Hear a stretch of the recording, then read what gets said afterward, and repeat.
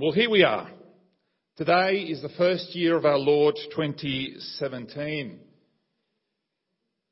We've made it this far, right? Many people have been calling, in fact, in the news and in the media for 2016 to come to an end because, why? Because we don't want to lose any more celebrities. It seems that for some reason only the lives and deaths of celebrities get celebrated. And the rest of our lives just come and go in relative anonymity. Who was he again? That type of thing. Also, for the past week, the news agencies have been focusing on what else has made news this year, from Brexit to Trump and the rest. On the economic front, the economists and accountants and everybody else throw figures about our growth and how much your house used to be worth and what percentage it's gone up this year and how you've benefited and your superannuation and so on and so forth. Now, all of this stuff is the physical, the material, the visible things of this world that we seem to spend so much of our lives on. And it seems to fit perfectly well with an earthly perspective on things. So what I want to focus on this morning is, rather than focus on these things, even though we will be talking about them, is developing a heavenly perspective. And while today might just be another numerical marking on a calendar, it does give us time to look at the road ahead of us. And what will be our focus? What are we going to be focusing on? The past, the present. It doesn't take all that long for the present to become the past, mind you. The past, the present, the future. And they say that, we are living in a time when there is so many mental health issues out there, and they're very real. And they say that, for example, depression results when a person cannot deal with the past. That stress is the result when we cannot cope with the present demands. And finally, anxiety is there because we get really worked up about the future, what is ahead. And those tend to be the three areas that gets talked a lot about in the media. And as a result of all of this, some people just come to the conclusion that it's all just too hard, and therefore I just want to curl up in a fetal position and simply give up on life. One would think that us Christians would be immune to these feelings and these stuff that the world faces, that are so prevalent in our day and age. But we are not. We're not, in fact, immune. And this is evidence of what Jesus said to his disciples in the garden before he was about to be handed over to the authorities. The spirit is willing, but the flesh is weak. When we come together as God's children, we focus a lot on the spirit. That's where we want to be. But the reality of our lives is we spend a lot of our time in this flesh. This is the flesh and blood that we face. So this morning I want to look at a passage where God, through the Apostle Paul, challenges us not to lose heart. Not to lose heart. I wonder why the Apostle Paul spoke about losing heart. Another version simply says that giving up. We understand the term giving up. Why? Because the Apostle Paul faced discouragement like most of us. And in some parts you pick up certainly on some of his discouragement in his letters, in the epistles. He wasn't this type of fellow who never felt down, who never knew the lows. He did, very much so. Why? Because He was at the forefront. He was at the coalface of the challenges of ministry and mission. He lived a life full of passion, but that doesn't mean that he was immune to feeling quite down. And this is why Paul twice says in 2 Corinthians chapter 4, he begins the chapter, it's one of the great chapters in the Bible, 2 Corinthians 4. And he begins the chapter by saying, we do not lose heart, we don't give up. And then he picks it up again in verse 16, we don't give up. Twice in this chapter he uses that phrase. So firstly, we need to face one reality, verse 16, one reality. Therefore we do not lose heart, but though our outer man is decaying. Our outer man is decaying. That's one reality. This one we can see. We see it in the mirror, in the morning. It is the visible, material, the physical world that this world is made of. While God made everything perfect in our series in Genesis, we've certainly looked at the fact that because of sin, all material reality now has a use-by date, including us. We simply have to face the fact that our outward man is deteriorating, growing weak and feeble, and subject to groaning and agony. I like to use the description fading glory. It's just fading away. It's not just the way we feel. It is actually happening to us physically. It's not just a state of mind, all right? It's actually happening. Scientists use the term apoptosis to describe this programmed cell death. It's not as if we go out deliberately and try and kill these cells. They just die. God put a use-by date on them. In the average human adult, between 50 and 70 billion cells die each day. There's a lot of dying happening in us, right? Do you feel it?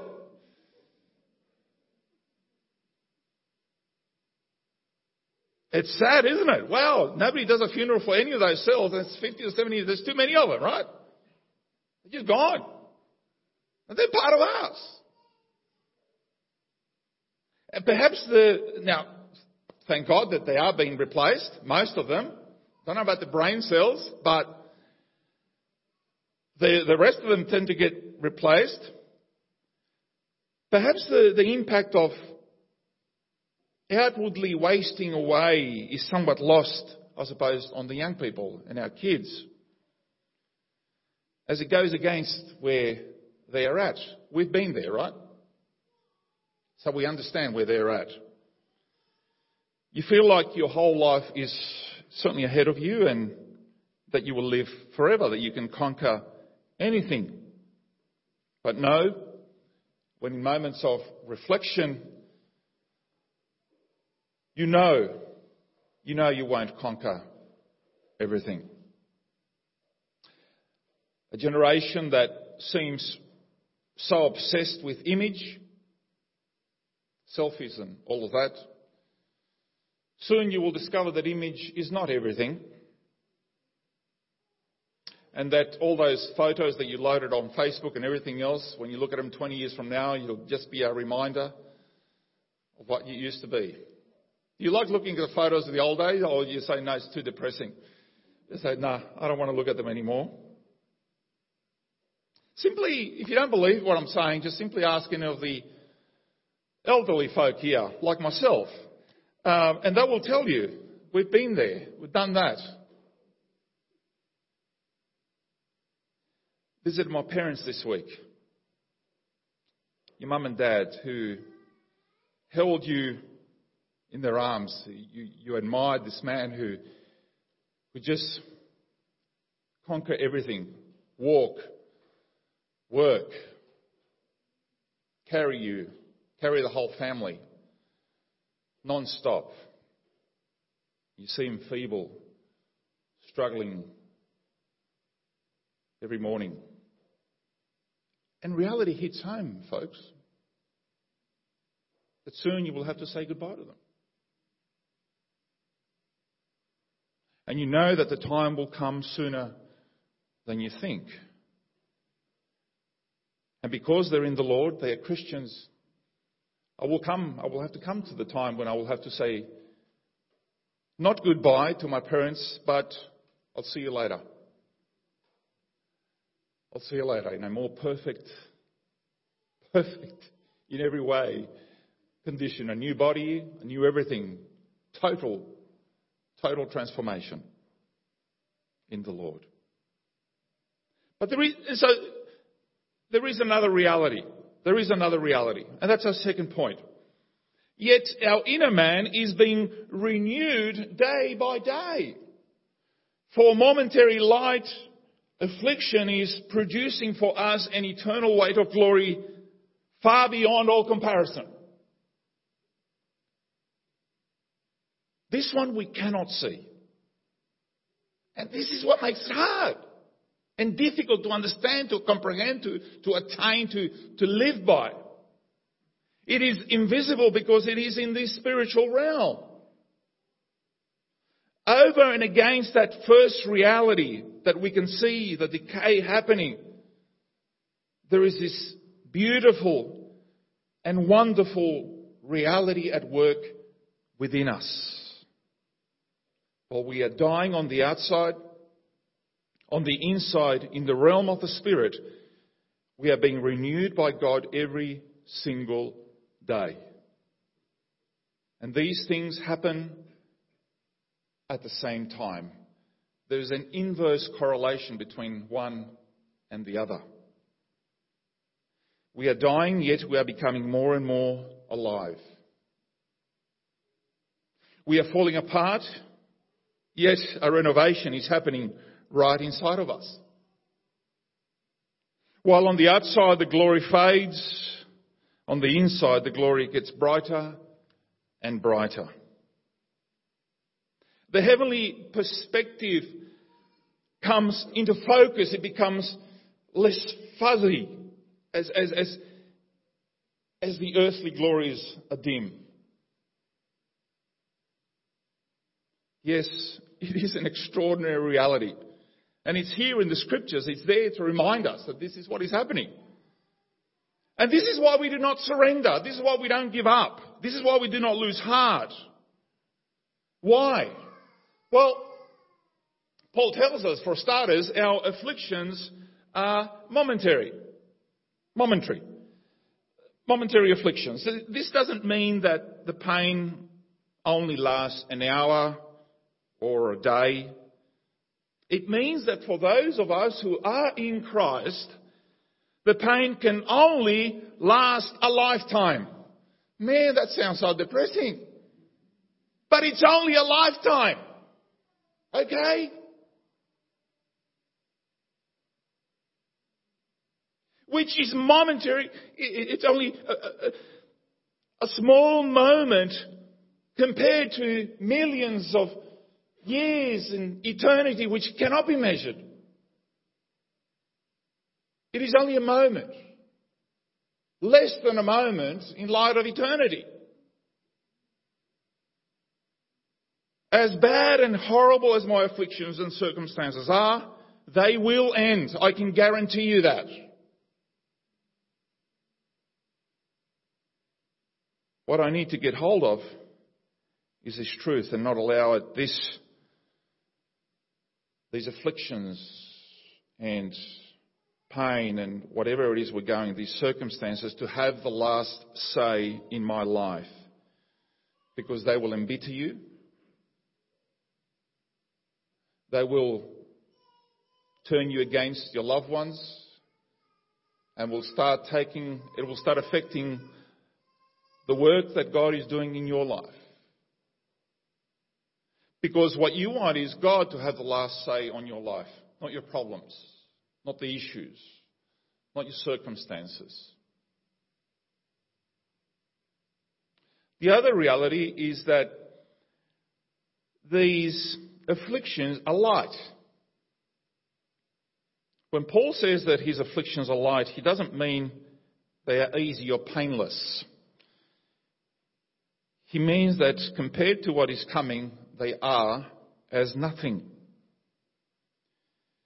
Now, if you ever read of the Apostle Paul and his afflictions and the stuff that he went through,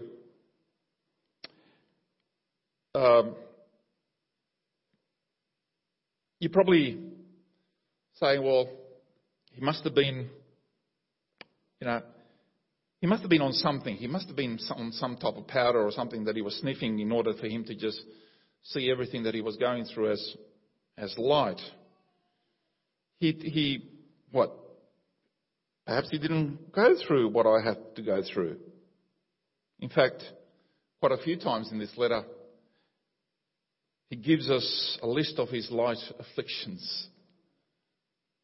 He was beaten. He was stoned. He was jailed. He was mobbed. He was starved. All of that. And then a modern day Australian cynic would say, well, that's just bad luck, isn't it? Poor fellow. That's his life. He chose it. Let him deal with it. It's like some tragic movie. But it's not about bad luck. It's real life. And it's the life that God chose for Paul when he called him. I will show him how much he must suffer for my name. And he did. And he did. That's the path that God chose for him. And God has chosen a path for each of us. The challenge could be at work. The challenge could be in your family. The challenge could be something physical. The challenge is spiritual. That's every one of us. And it's a path that God has chosen for us. But it is light. Because when compared to the weight of glory coming, they're like, feathers on a scale. The third thing about this reality is that it is productive. It is productive. Here we come to another one of those nuggets in Scripture. Gold, pure gold.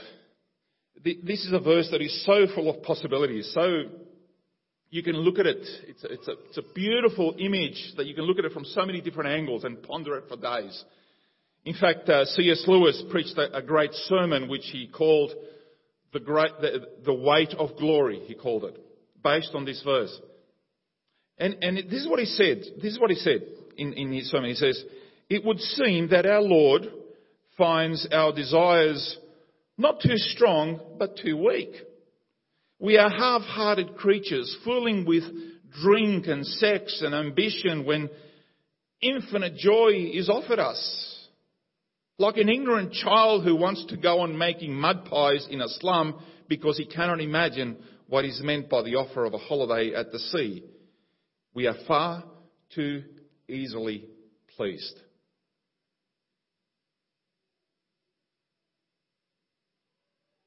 Man tries to fill the hunger in his heart with constant sugar hits, one after the other. I need that. I need that. If it's not sugar, it's caffeine, or it's something to pick you up, something to push you down, whatever it is. All the while, God is preparing a banquet.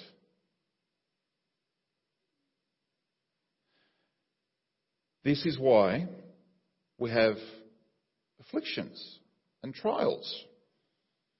They are sent from God to us because God does not want to allow us to get too comfortable in this life. If you get too comfortable in the couch, He will put a little needle or thumbtack just in your backside to get you out of the couch.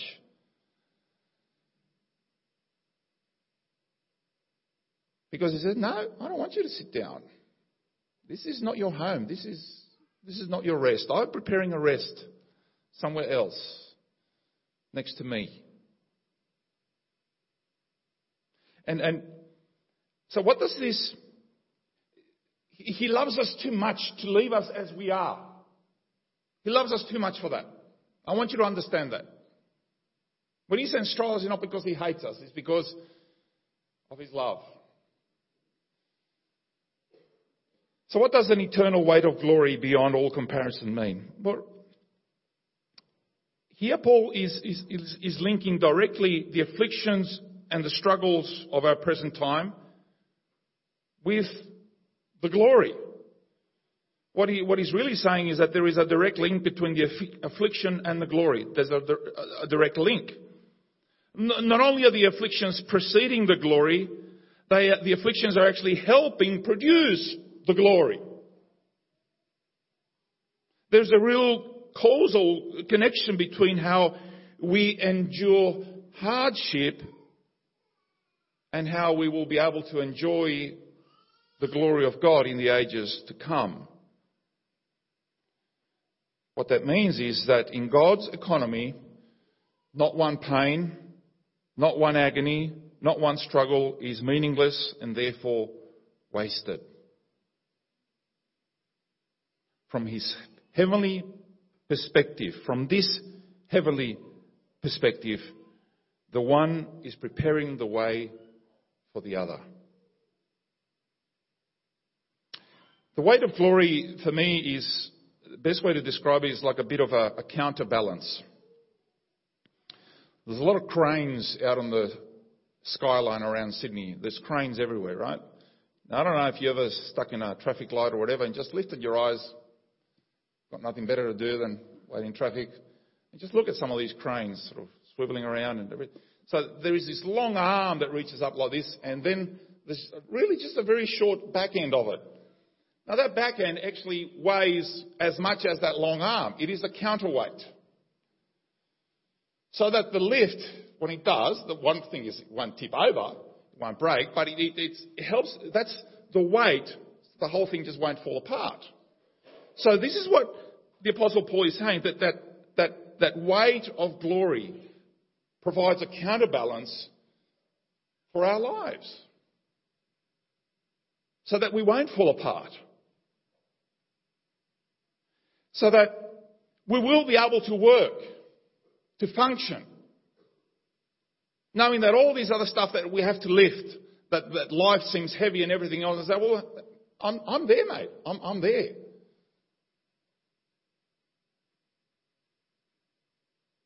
And you put that together with Jesus' words that my burden is light and all of that, and it makes sense. The weight of glory. The weight of glory is lifting us up to his glory. What is happening to Paul is not momentary, but it is eternal. It is not light, but it is weighty. It's not affliction, it's glory. And it is beyond all comprehension. Which leads us to the last point, which is also a question. Where will you focus on? Where will you focus on? Well, we look not at the things which are seen, but at the things which are not seen.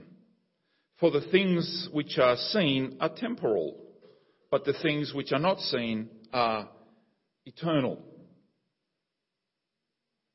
In short, we are given a choice. You choose where you want to set your sights on. Will it be here or will it be there? I'm not saying ignore here. In Buddhism, basically all of this world is simply, it doesn't exist. It's not real. But Christianity does not deny the material world. God created this. It's a material reality. What God has done because of sin is put a use-by date on it. So we don't ignore here, but we need to see beyond this visible, temporal, material reality that is around us and focus on the unseen reality. And more it appears that science is actually moving in this direction.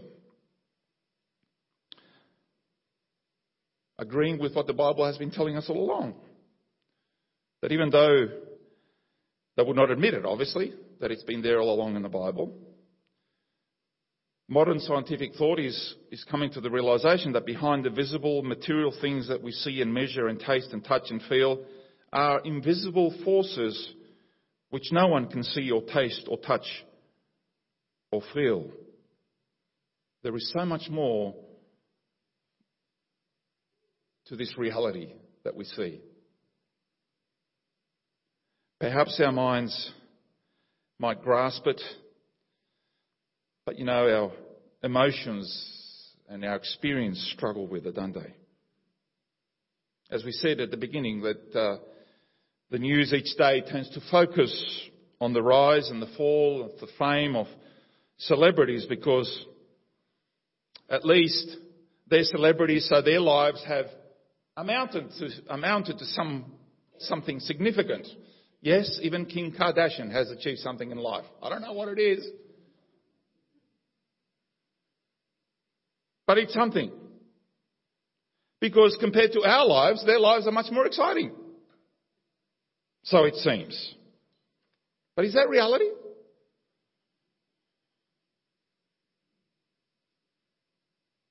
God looks at our lives differently.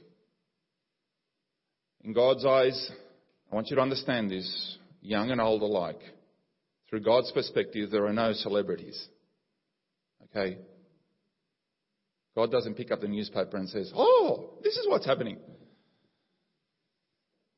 He doesn't check up on Facebook and says, "Oh, really? You look at your status and your selfies and all that stuff. Gee, Paul, you've aged, mate. What happened?" Again, quoting C.S. Lewis on The Weight of Glory, he says, and I want you to hear this. He says, "There are no ordinary people.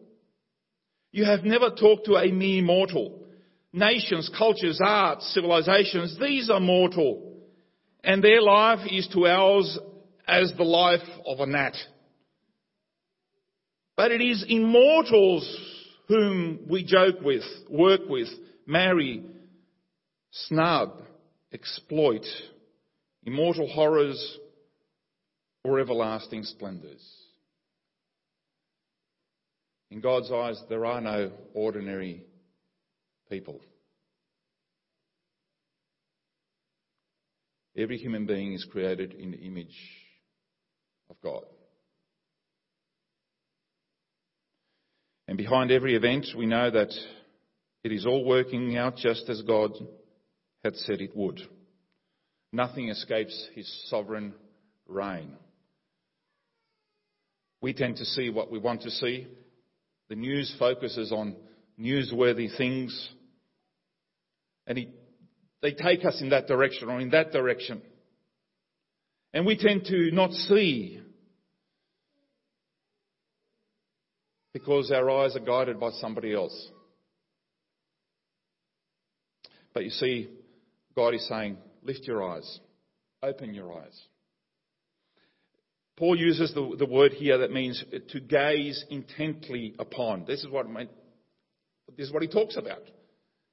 While we look at the things that are seen, but at the things, we don't want to look at the things that are seen. We want to look at the things that are not seen.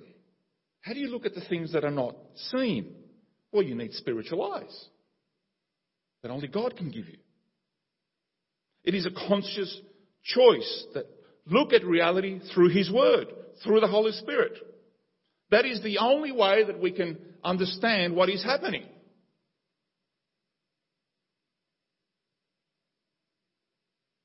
What is seen is temporary. I'm glad about that because it means that death is also temporary.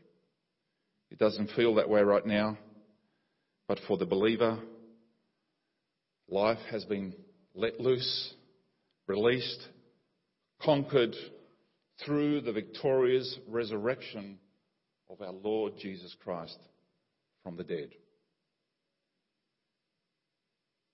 And this is why believers in Christ by faith can actually see the unseen. Yes, the people of the world will continue to think that we're nuts. This is only because they can't see what we see. And the only reason we can see anything is because God, in His grace, has opened our eyes to see reality, the eternal reality, not the earthly one. John Newton, the famous words in Amazing Grace, I once was lost, but now I'm found, was blind, but now I see. It's clear, isn't it? Was blind, but now I see. Consider what is happening to us. We are dying, we are living. We are falling apart, we are being renewed. We are heading towards death, we are experiencing new life. That's why the Apostle Paul isn't overly worried about whether or not his enemies actually kill him. If they do, he wins.